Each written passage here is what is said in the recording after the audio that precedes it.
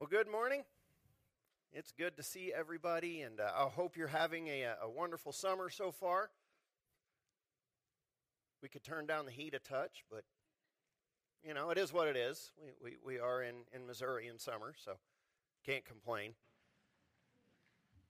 We can, but it won't do any good. All right, well, this week as we continue in Ephesians, Paul starts to really define for us what life is supposed to look like as a Christian. What is to be the driving force?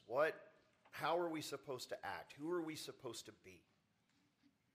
And Paul very poetically, very beautifully, and very powerfully describes this in chapters 5 and 6. Was that a runner on first? Who's listening to the game? Keep me updated. Okay. So Paul tells us what it's supposed to look like and very powerfully delves deep into humanity. He doesn't give us a checklist of, hey, do these 5 things and I'll be happy with you. Because Paul and God, and they're just interested in so much more. God doesn't need our forced obedience. God doesn't need us. He wants our hearts. He wants us. And he wants us to be a people for his own purposes. He wants us to be a people who long after him, who run after him the way he ran after us at the cross. And so as we start chapter 5, I want you to really keep in mind that Paul is speaking about the whole person. Because sometimes we separate ourselves, Somehow our mistakes are just mistakes, but our successes are who we are, right? We like to do that. And Paul, he deals with the whole person. The good and the bad. We have sinful flesh, but we have a spirit that's alive. And that's going to create some friction and some conflict within a person. Anybody agree with that? To have sinful flesh and a spirit that's alive is going to create some inner conflict. And so we have to learn how to deal with that and how to work through it. And so look with me in Ephesians chapter 5, because we're going to look and ask the question today is, who is your mirror? And the way I ask that is because we as human beings, we copy, don't we? We copy. What we consistently put in front of our eyes and in front of ourselves, we will be like that in some way. And God knows this. He kind of wired us for it, and that's why he wants us to keep our eyes on him so that we will copy him. But we have to ask ourselves, what mirror am I looking into to figure out who I am? Who is your mirror? So look with me in Ephesians chapter 5, beginning in verse 1. He says, therefore, be imitators of God as beloved children, and walk in love as Christ loved us and gave himself up for us, a fragrant offering and sacrifice to God. But sexual immorality and all impurity or covetousness must not even be named among you, as is proper among saints. Let there be no filthiness, nor foolish talk, nor crude joking, which are out of place, but instead let there be thanksgiving. For you may be sure of this, that everyone who is sexually immoral or impure, or who is covetous, that is, an idolater, has no inheritance in the kingdom of Christ and God. Let no one deceive you with empty words, for because of these things the wrath of God comes upon the sons of disobedience. Anybody feel like with that Paul starts up here and finishes down here? Well, there's a reason. Because he's showing us the life we're supposed to be pursuing and what it will look like if we don't. You see, too many times we want to just kind of list out the bad stuff and just, hey, avoid this stuff. Just don't do it. And we don't understand we can't just not do it because we don't live in a vacuum. And we will pursue that which is in front of us consistently. That's where our heart will be. And so one of the things that we've got to learn in the Christian life, okay, this is the first thing that Paul tells us now. After he's told us, don't be like the other Gentiles in the futility of their thinking, and don't do that, and that's not how you learn Christ, and he establishes the foundation. The first thing he tells us is to be humble and reach higher. Be humble and reach higher. These go together. If we're not humble and we're reaching higher, what are we going to do? We're going to pat ourselves on the back for anything that happens. Okay? If we're humble and we don't reach higher, then we just stay living down here in the depths and don't ever experience the goodness of what God wants for us. We don't ever experience that higher life. And look, I've known people that do that. They're extremely humble, but I'm like, God wants more for you. Like, God really does want more. It's okay. I realize you lived a life of sin before, but you are forgiven. You don't have to beat yourself up for the rest of your life now. You're forgiven. Pursue righteousness. Pursue the life God has for you, because it's better than where you're at. And so we have to be humble and reach higher at the same time. How do we do that? Verses 1 and 2. Therefore, be imitators of God. There's that mirror. Therefore, be imitators of God as beloved children, and walk in love as Christ loved us and gave himself up for us, a fragrant offering and sacrifice to God. If you want the easiest synopsis of the entirety of the Christian life, this is it. This is it right here. Be imitators of God as beloved children. If we can really understand and grasp what he's telling us to do, so much of the Christian life just becomes clear. It's not complex. How many of you have ever, you start reading the Bible and then you hear some theological explanation and you're like, I could never do that. It doesn't make sense. This is hard. And people do. They're just like, maybe I'm not smart enough. Maybe I'm not smart enough to understand this. So I'll just rely on the really smart people to tell me what my life should look like. That's not what God wants. What does he want? Be imitators of God as beloved children. Children. This is easy enough that it's something children can and will do. So we have to start with that place right there, okay? Because what we focus on, we will get more of, and what we neglect and starve, we will get less of. It's a natural part of life. Now, what did Jesus tell us? He says, if anyone would be my disciple, let him what? Deny himself. So what we've got to starve is self. And he says, let him take up his cross, follow me, imitate him. Learn his ways. Take his yoke upon you. So we have to imitate another after denying ourselves. But this is probably a little more gentle way to say it. Jesus talks about carrying crosses and things like that. Paul tells us, says, hey, be imitators of God as beloved children. We are to imitate God as a child imitates a parent that loves them and they love the parent. Now, how many of you have seen this in action in your life? What is he saying? You know what? Children automatically imitate their parents, don't they? They don't have to try. It's not a complex, they don't have a formula set before them when they're 3 years old saying, okay, here's what dad's like, be like him. What is it? He spends enough time around dad and mom, and he's got the DNA hardwired in him that guess what? It's just going to be there. It's just going to show up. Because it will be encouraged. It's what's going to be seen. It's what's going to be experienced regularly.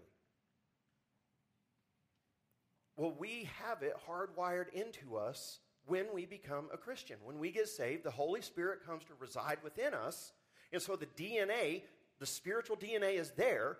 And the more time we spend with our loving Heavenly Father, the more we'll be like him. And he says, you need to do this. This is what we do. And so, because we are his children, we are adopted into the family through faith, through the gospel of Jesus Christ. Imitation then becomes a natural part of the Christian life. We're just to imitate the things of God. And Paul says this repeatedly in his letters. Now, most of the time, he says, imitate me as I imitate Christ. He just took himself out of the mix in Ephesians and just said, you know what, imitate God.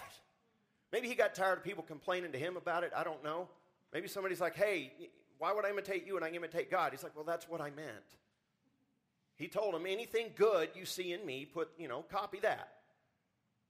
He's telling us that we need to look and learn the things of God and be intentional in imitating the God who loves, forgives, sustains, and sacrifices for the good of others. When you think of imitating God in ways that are possible, what do you think of? Go ahead, somebody say so. What do you think of? Obviously God's not going to ask us to part the Red Sea. That's what he does. So if he wants us to imitate him, what do you think he's asking us to do? Love. Anyone else? Grace. What? Care. Just care. I love that. Just care. Because he cared for us. Show mercy. See, we know. You know why we know? Because the Spirit has taught us. We know the basics. We know more than we want to let on. We want, sometimes we want to make it all complex when it really is that simple. And the reason we want it to be complex, because if it's complex, we kind of get off the hook. It's advanced. It's beyond me. No, the stuff of God is found in love and mercy and patience, kindness. Oh, we can all do that. And if we have the Holy Spirit within us, we should be able to do it at a level that is pretty impressive. If we're following the lead of the Spirit, we should be able to do it. And so Paul points us to the place where we can understand how we are to imitate God. It's not in miracles. It's not in manifesting something or speaking something into existence, which is one of the modern day heresies in the church that's spreading. Okay, if you hear people talking about manifesting, only God can manifest. That's not something we do. That's called witchcraft. We are to imitate God by walking in love with Christ as the supreme example. Listen to what he says. Therefore, be imitators of God as beloved children and walk in love as Christ loved us and gave himself up for us. We have the example. He tells us what it'll look like. If you're imitating God, you're going to look like Jesus. You're going to look like Jesus. You're going to love as he loved. And notice he says live a life of love. Don't you love how encompassing that is? It's not, hey, forgive when you're up to it. Just do what you're able. There's no limiting factor here. He says live a life of love. Is your life defined by the love of God? Your lifestyle, how you treat others, how you think about others, how you think about yourself. Some people are able to give love, but man, they sure will not receive it. They think so, they stay humble, but they don't reach higher. And so now they think so lowly of themselves that they don't understand how much God loves them, and they refuse to love themselves in a healthy way. Not narcissism, not self-absorption, but in a healthy way in which we nourish and take care of ourselves for the glory of God. And so Paul says, walk in love as Christ loved us and gave himself up for us, a fragrant offering and sacrifice to God. Our lives are to be a fragrant offering and sacrifice to God. And we'll know we're doing it right when love is the result. Isn't that simple? I mean, God did not throw out you need to have an advanced degree in particle physics to understand this. He says, live a life of love. That is our point of imitation. God is not asking for, and I want you to get this, God is not asking for anything more than what a person living in space and time can do. He is not asking for the miraculous. He is not asking for the impossible. He's not asking for something that is beyond your grasp, especially because you have the Holy Spirit in you. He's saying you can, and you can all do this. We can all live a life of love. And so this is not a command to imitate God in power, but a command to imitate God in disposition, in attitude. We are to live a life defined by, guided by, and empowered by the love of Christ as displayed in the gospel. Now, I have to say, we have to qualify it there. He says, live a life as Christ loved us and gave himself for us. 1 John tells us, and this is love, not that we love God, but that he loved us and gave his Son as an atoning sacrifice for our sins. If we don't start with the gospel, we'll get it wrong. We have to look at the cross in order to understand this love that he's telling us to live in. If we leave the cross out of it, we will twist it and pervert it, and we're going to get into that in a second. That's why Paul goes where he goes with this. But we have to look at this. And so we are to do this as dearly loved children. Now, in a healthy household, and I have to qualify this, in a healthy household, children, there's no favoritism. They're all loved. They're not all the same. Amen? How many in here have wondered how are they related? Because they're so different from each other. But you know what? You love them all. And you do. And as a parent, as a grandparent, you understand this. Like your love, it can't be quantified. You love them all. And that's where he says that we are to do this as dearly loved children. In a healthy household, there's not a competition for mom and dad's love because it's given freely and adequately to all. And so the idea of needing to be something to be loved is gone. It shouldn't be there. God isn't telling us to perform to be loved. Now, unfortunately, many people grow up in a house where they do have to perform to be loved. And so they attach that to God. When they hear that God is our Father, they almost shudder. It's like, ooh, Father, I didn't have a good relationship with my dad. That's a bad one. And I'm not making light of it. That happens a lot. A lot of people carry a lot of scars from bad parenting experiences they had growing up. Understand, that's not God. He is the perfect Father who loves you unconditionally. And he really does want what's best for you because he created you. He knows what's best for you, and righteousness and holiness is what's best for you. And he wants to give that to you.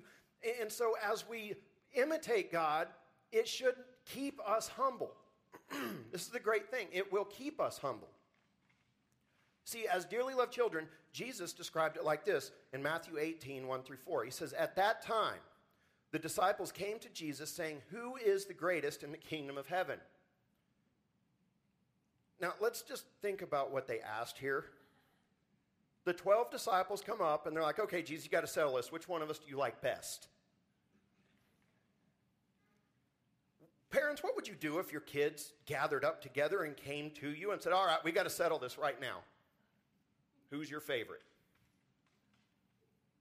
You know, I'd probably look at the ringleader and say, well, not you. Stirring this stuff up like this. Come on. No, we would know in that moment. We're like, okay, I gotta put this down. Something unhealthy is happening right now, and I got to stop this. Well, that's what Jesus does.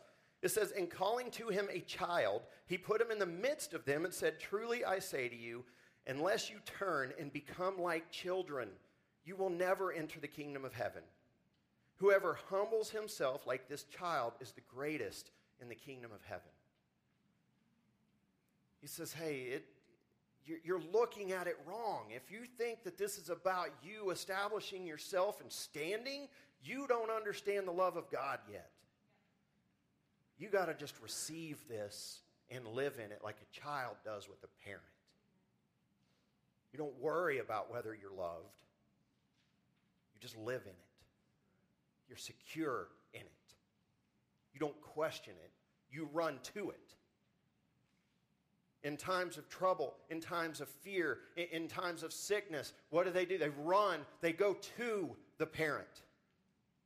I'm in trouble. I'm sick. I'm scared. Something is wrong, and I need you because you're the person that I trust. You're the person that will make it okay. That's who we are to that's it. And so the posture of our heart, we have to ask ourselves, what is the posture of our heart in following God? Are we trying to establish standing for ourselves? Or have we become like little children who are just happy to be in the family? Being loved and loving others. Is your Christian walk a duty or a privilege? Is it forced or is it joyful? Is God your taskmaster or is he your loving father? And these are questions that we have to answer because for too many people, God is their taskmaster. Never happy. People say, well, I can never be good enough to please God. No, God is pleased. You know who's not pleased? Whoever represented him as a taskmaster and told you that you had to earn your love with him. Whoever made you believe that, that's the person. That's a man. That is a person that is unsatisfied. And you know what? We won't be standing before them on Judgment Day. We will stand before God who loves us. And so, we have to look to Jesus in order to do this. We got to keep looking to Jesus. This is why I come back to the gospel over and over, because we never outgrow the gospel. We never outgrow our need for the cross. It is our true north. Anytime we need anything from God, we got to start with the cross and say, okay, where does the gospel fit in this? Where does faith fit into this? Everything we do is to be done as a child who is safe and secure with his or her father and is living out the love that has been received and modeled at the cross. That is our example. And so our lives then are to be offered to the Father as Jesus offered his life. Others are to benefit from our lives just as we benefited from the life of Jesus. You see, it gets very clear suddenly when we just look and say we're to imitate God as dearly loved children and live a life of love that looks like Jesus. Okay, so God's not asking any of us to be crucified for another's sins because only he could do that, but he is asking us to love others and serve them the way Jesus did. He is asking us to share the good news with them the way Jesus did. He is asking us to pray for them the way Jesus did. He is asking us to love them when they seem unlovable as Jesus did. Now, Jesus, like I said before, he never affirmed anybody in their sin, but he did love them despite it. And they had to make a choice whether to accept his love or reject it. Well, can we love people at a level where it's up to them to accept it or reject it? Yeah, we can do that. That's not impossible. It's not God asking us to do something crazy. It'll seem crazy in this world, but it's exactly what Jesus did. That is the blueprint for a successful Christian life. You have it right there in Ephesians 5, 1 and 2. Now, Paul takes a hard turn here. Because if we're going to live a life of love, we have to understand love properly. Or it can become self-serving, and we can dip back into that futile mind and that sensuality that he talked about in Ephesians 4, 17 through 19, and things can become self-serving so very quickly that sensuality starts to become our God. And any time a person lives for sensuality, it ultimately leads to one place. It always does. And when a person is on this sliding scale, they may not be there yet. Stay there long enough, you will be. Okay, this is the slippery slope. People don't like slippery slope arguments, But you know what? This isn't a slippery slope. This is an escalator that's going down. And if you're standing on it, it's going to take you there. Okay? It is going to take you there. And so, we have to learn, not only are we copying God, but we got to learn to see the darkness for what it is. We have to see and recognize those things that will keep us from imitating Jesus. Those things that are darkness in any age, in any place, in any time.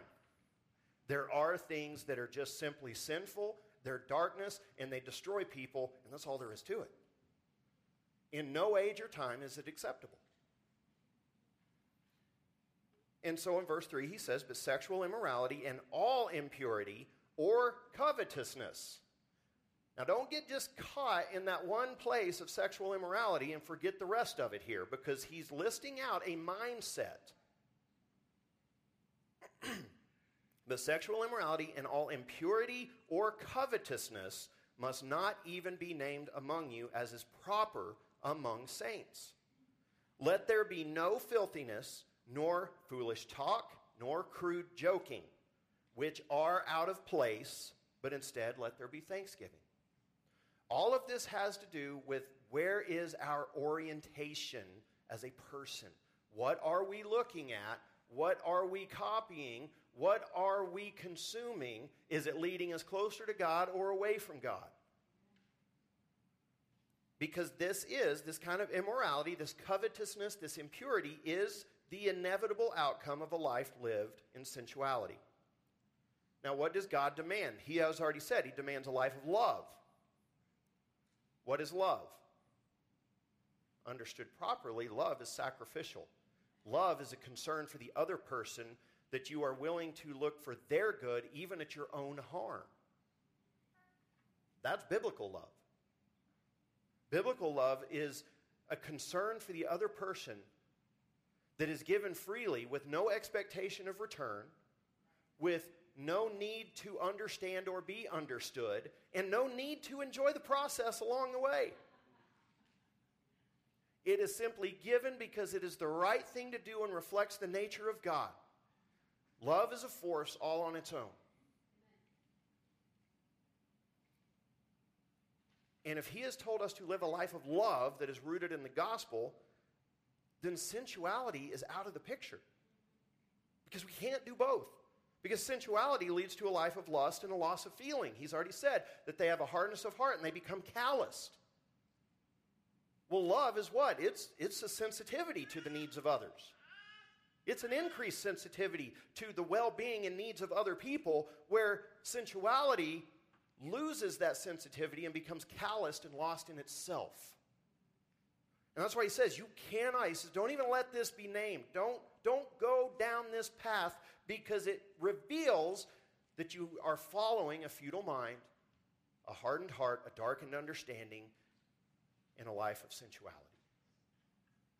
And so he says there can't even be a hint of this. The NIV translates, let there not be even a hint of sexual immorality or impurity or covetousness. And so, Paul's already said that the futile mind leads to a hardened heart and callous soul. They become unfeeling and undiscerning, and what should bother them no longer does. Now, this is important, because if you're leading a life of love, you are sensitive to the needs of others, you are sensitive to the commands of God. The things that bother us are good things, and they should bother us. If we're walking with God, we should be bothered by the sins of the world, amen? Now, it doesn't mean we go on a rampage against them, but I mean, we look at darkness and we see it for darkness, and we're like, this is horrible, this is evil. I want nothing to do with it. But a life lived in sensuality loses that sensitivity and becomes calloused to the point that sin no longer feels like sin, but feels normal. And this is a horrible place for God's people to be. And God's people can be there. Yes. It's called what Paul already said. Don't quench the Spirit.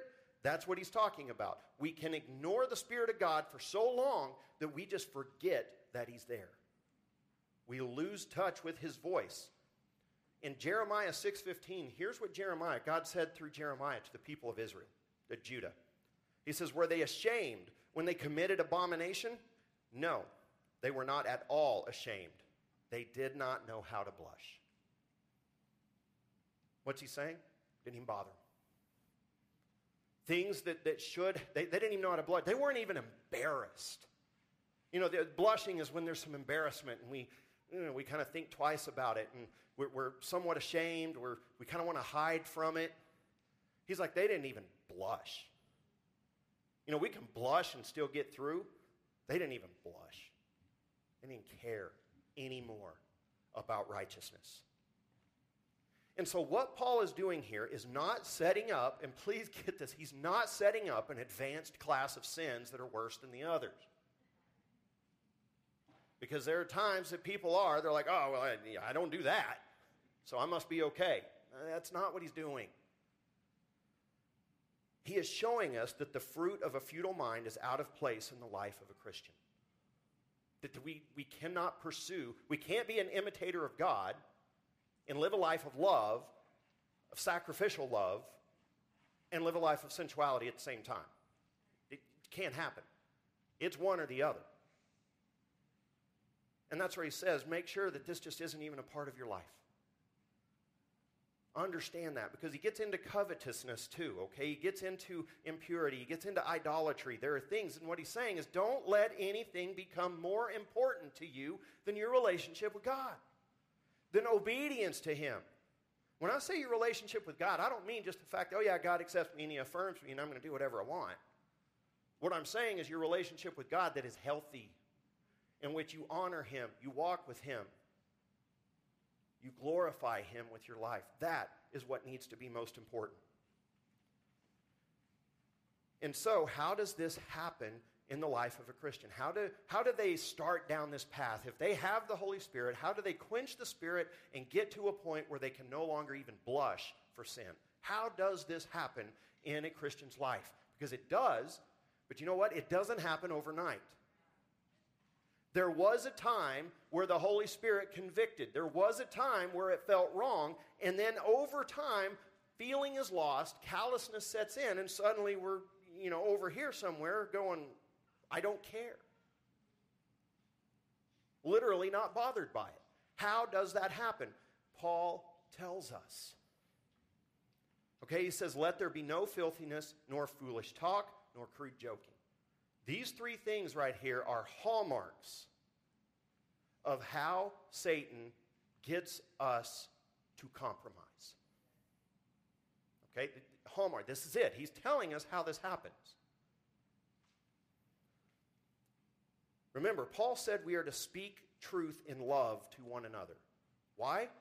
Because it is a safeguard from the darkness that is all around us. Because it keeps us mindful of the truth, mindful of God's grace, mindful of God's love. It keeps us centered. What we speak about matters. And it's not just don't use your words to be mean. What we allow to happen with our words reveals where our heart is. But they also have more of an effect in directing people and even ourselves than we realize. Studies have been done. Okay, I know that's kind of a loaded phrase, but what is the number one way that you can get a person to compromise on a moral issue? How can you convince them that it's okay? Anyone know? Humor. Humor. Make it a joke, and for some reason we'll accept it. And you know what? I've seen this. I have watched this. You can ask, I've been since college. I've been like, I see it. And I watch our culture. And I see what one generation thinks is funny, the next will embrace as normal. And you know what? Here's how it works. Studies been done to prove this. I've really looked into it, okay? When we make it a joke and we laugh about it, it disarms that part of the brain that says, hey, this is wrong. You shouldn't do, this is bad. And if we make it a joke, it just kind of goes around that and we laugh. And then when we laugh, the brain relaxes and says, oh, okay, I guess it's not bad. We're laughing. We feel good. So let's just keep going. Let's just keep doing this. And I'm going to give you an example. I don't mean to upset anybody with this, but it's an example that I think everybody in here can understand. Okay? Going back to the late 1970s through the 1980s, homosexual characters in movies were always what? Comedic characters. There was always one. They were a comedic character. And we laughed. Oh, look at them. And we laughed. And look where we are now. See, they bypassed the conscience that God has given us using humor. They disarmed the conscience of a nation using humor. Today, there is a huge outcry of the loss of masculinity and men being passive, right? We see it. Think back to the mid-90s, early 2000s. Who were all the comedic characters? The overweight, lazy bums that were still at home? In movies? You can think of them. Think of the movies and these men that were worthless, and they were the main characters. See, this is why Paul says, let there be no filthiness, no foolish talk, nor crude joking, because he knows. He's saying, if we make a joke about things that matter, they won't matter anymore. We have to be serious about the right things. Now, we cannot turn into those people that are like, somebody's having fun somewhere and I got to stop it. That's not what I'm talking about. Okay? I am not talking about that legalistic thing where we are angry at the world, where we love God so much we're mad. You know, that's not what I'm talking about. We all know what I mean here. Where we joke about things that are sacred. Don't do it. There are things that should be sacred. And you know what? The marriage relationship between a husband and his wife and their physical relationship, that is sacred. And it should be honored as such. You know what? Hebrews says that. It says, let the marriage bed be honored by all. That means what? No crude joking. Don't joke about this. Honor it. Hold it in esteem as something that is worthy to be honored and revered. Not shamed either. Christians have done the other side of that too, and we've been ashamed of it. And you know what? That's not what God intended. First command in Scripture, the very first one is be fruitful, multiply, fill the earth. Clearly God's okay with this in marriage. Let's stop pretending like he's not. But to make a joke of that which is important is to lessen its value in our own minds and leads to that life of sensuality. It leads to the hardened heart. It leads to the callousness. And so if we consistently accept this kind of humor into our lives, guess what? We've trained our mind not to worry about it. Don't worry about it. It's okay. And Satan is slick. He knows how to sneak this stuff in. He knows how to convince us of it. He knows that he doesn't have to do it in one moment. It's just a repeated dripping. If I just keep going, and we just keep going, and I keep pushing a little further, just get them to accept it as a joke. Then I can take a step another generation later into, oh no, this is who we are. No, it's not who you are. It's who Satan has told you are. It's the lie. And so one of the things we've got to learn to do is monitor our speech and the speech that we engage in. Okay, in Psalm 19:14, listen, it says, let the words of my mouth, I know, how many of y'all know this? You can say it with me. Let the words of my mouth and the meditation of my heart be acceptable in your sight, O Lord, my rock and my redeemer. This is a prayer that they're saying, I get it. Let the things in my heart and the things that I say be right and good. Now, how do we do that? Most of the time, we don't really know. This psalm right here, Psalm 19:14, is the conclusion of him telling us how we do this.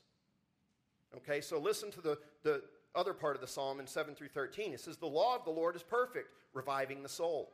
The testimony of the Lord is sure, making wise the simple. The precepts of the Lord are right, rejoicing the heart. The commandment of the Lord is pure, enlightening the eyes. The fear of the Lord is clean, enduring forever. The rules of the Lord are true and righteous altogether. More to be desired are they than gold, even much fine gold, sweeter also than honey and drippings of the honeycomb. Moreover, by them is your servant warned. In keeping them, there is great reward. Who can discern his errors? Declare me innocent from hidden faults. Keep back your servant also from presumptuous sins. Presumptuous means those that I'm doing on purpose. Let them not have dominion over me. Then I shall be blameless and innocent of great transgression. Let the words of my mouth and the meditation of my heart be acceptable in your sight, O Lord, my rock and my redeemer. None of us falls into this by accident. It is intentional every time, whether we knew it or not. But you know where the intentionality started? In the crude joking, in the filthiness, in the impure talk. It started back here where we thought, no, it's not that big a deal. That's where it was intentional. We didn't understand Satan's plan and how cunning he is to make it a bigger problem. And with this, there is a warning. Okay, Paul, like I said, he starts off with be imitators of God, and he finishes with the fact that God will not be mocked. God is not fooled by this. He knows. He knows when we've intentionally chosen it. He knows when those presumptuous sins have ruled over us. He knows when our faith isn't real and we're just faking it. He knows. And so that's why Paul says in verse 5, he says, for you may be sure of this, that everyone who is sexually immoral or impure or who is covetous. What is coveting? If we live a life of covetousness, it means that we are unsatisfied with the grace and the love that God has given us, which shows that we are clearly out of step with God. If we have a life of coveting everything around us, we think that something in the world is going to fulfill us, which clearly means we're not believing in God. So that's why he says, if this is who you are, he says, has no inheritance in the kingdom of Christ and God. Let no one deceive you with empty words, for because of these things the wrath of God comes upon the sons of disobedience. The truth of the matter is this: we cannot serve two masters. Whether it's money and God or whether it's self and God, we cannot serve two masters. We will serve one and despise the other, is what Jesus says. And if we do not despise the immorality of our world, and we embrace it, then we are despising God. Because the immorality of our world is not God withholding something from us, it is Him protecting us. And it's us telling Him, I don't like your created order, I don't like how you did things, I want something other than what you have foreordained. And what you created and called good, I don't want it, I want something else. Well, that's not a heart that's in line with the God and believes Jesus died on the cross for our sins. And Ephesus was a very immoral city. Temptations abounded in this city at this time. All the temples that were there, the immorality was off the chart. I can't tell you how our world right now that we live in, if we were to go back in time and walk the streets of Ephesus at certain times of the year, we would be amazed that anybody could practice Christianity successfully there. And you know what? They did. And they were a powerful church. You know why? Because they made the choice. I reject that and I accept God's will. And I will deny myself completely. And so I just want us to ask here, very quickly to finish out, what are you feeding in your life? What is your mirror? What are you looking at and copying?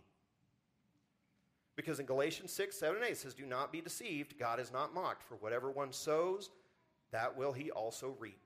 For the one who sows to his own flesh will from the flesh reap corruption.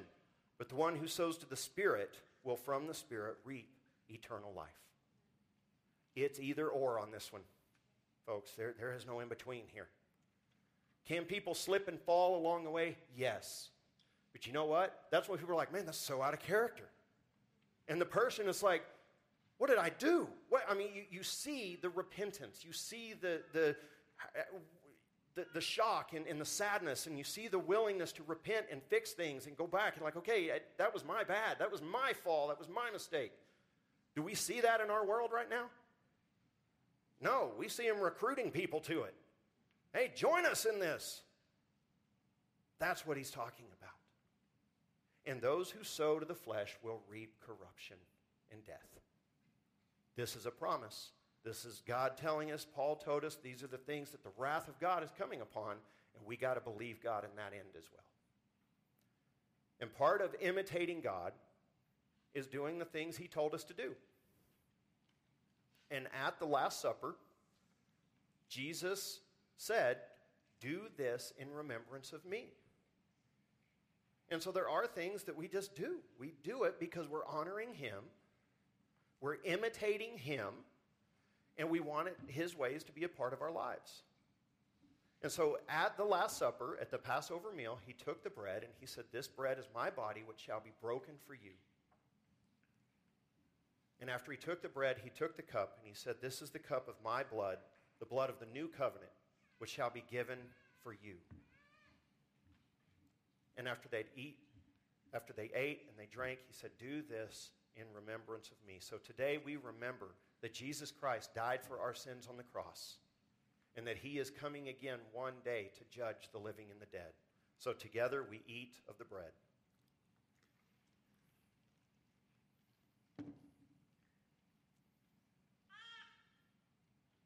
And together we drink of the cup.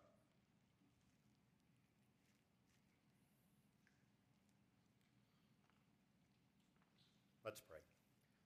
Father God, we thank you so much for this day you've given us and the time, God, that we have had to look into your word, to hear your truth. And God, I pray that you help us, Lord, to examine the influences in our lives.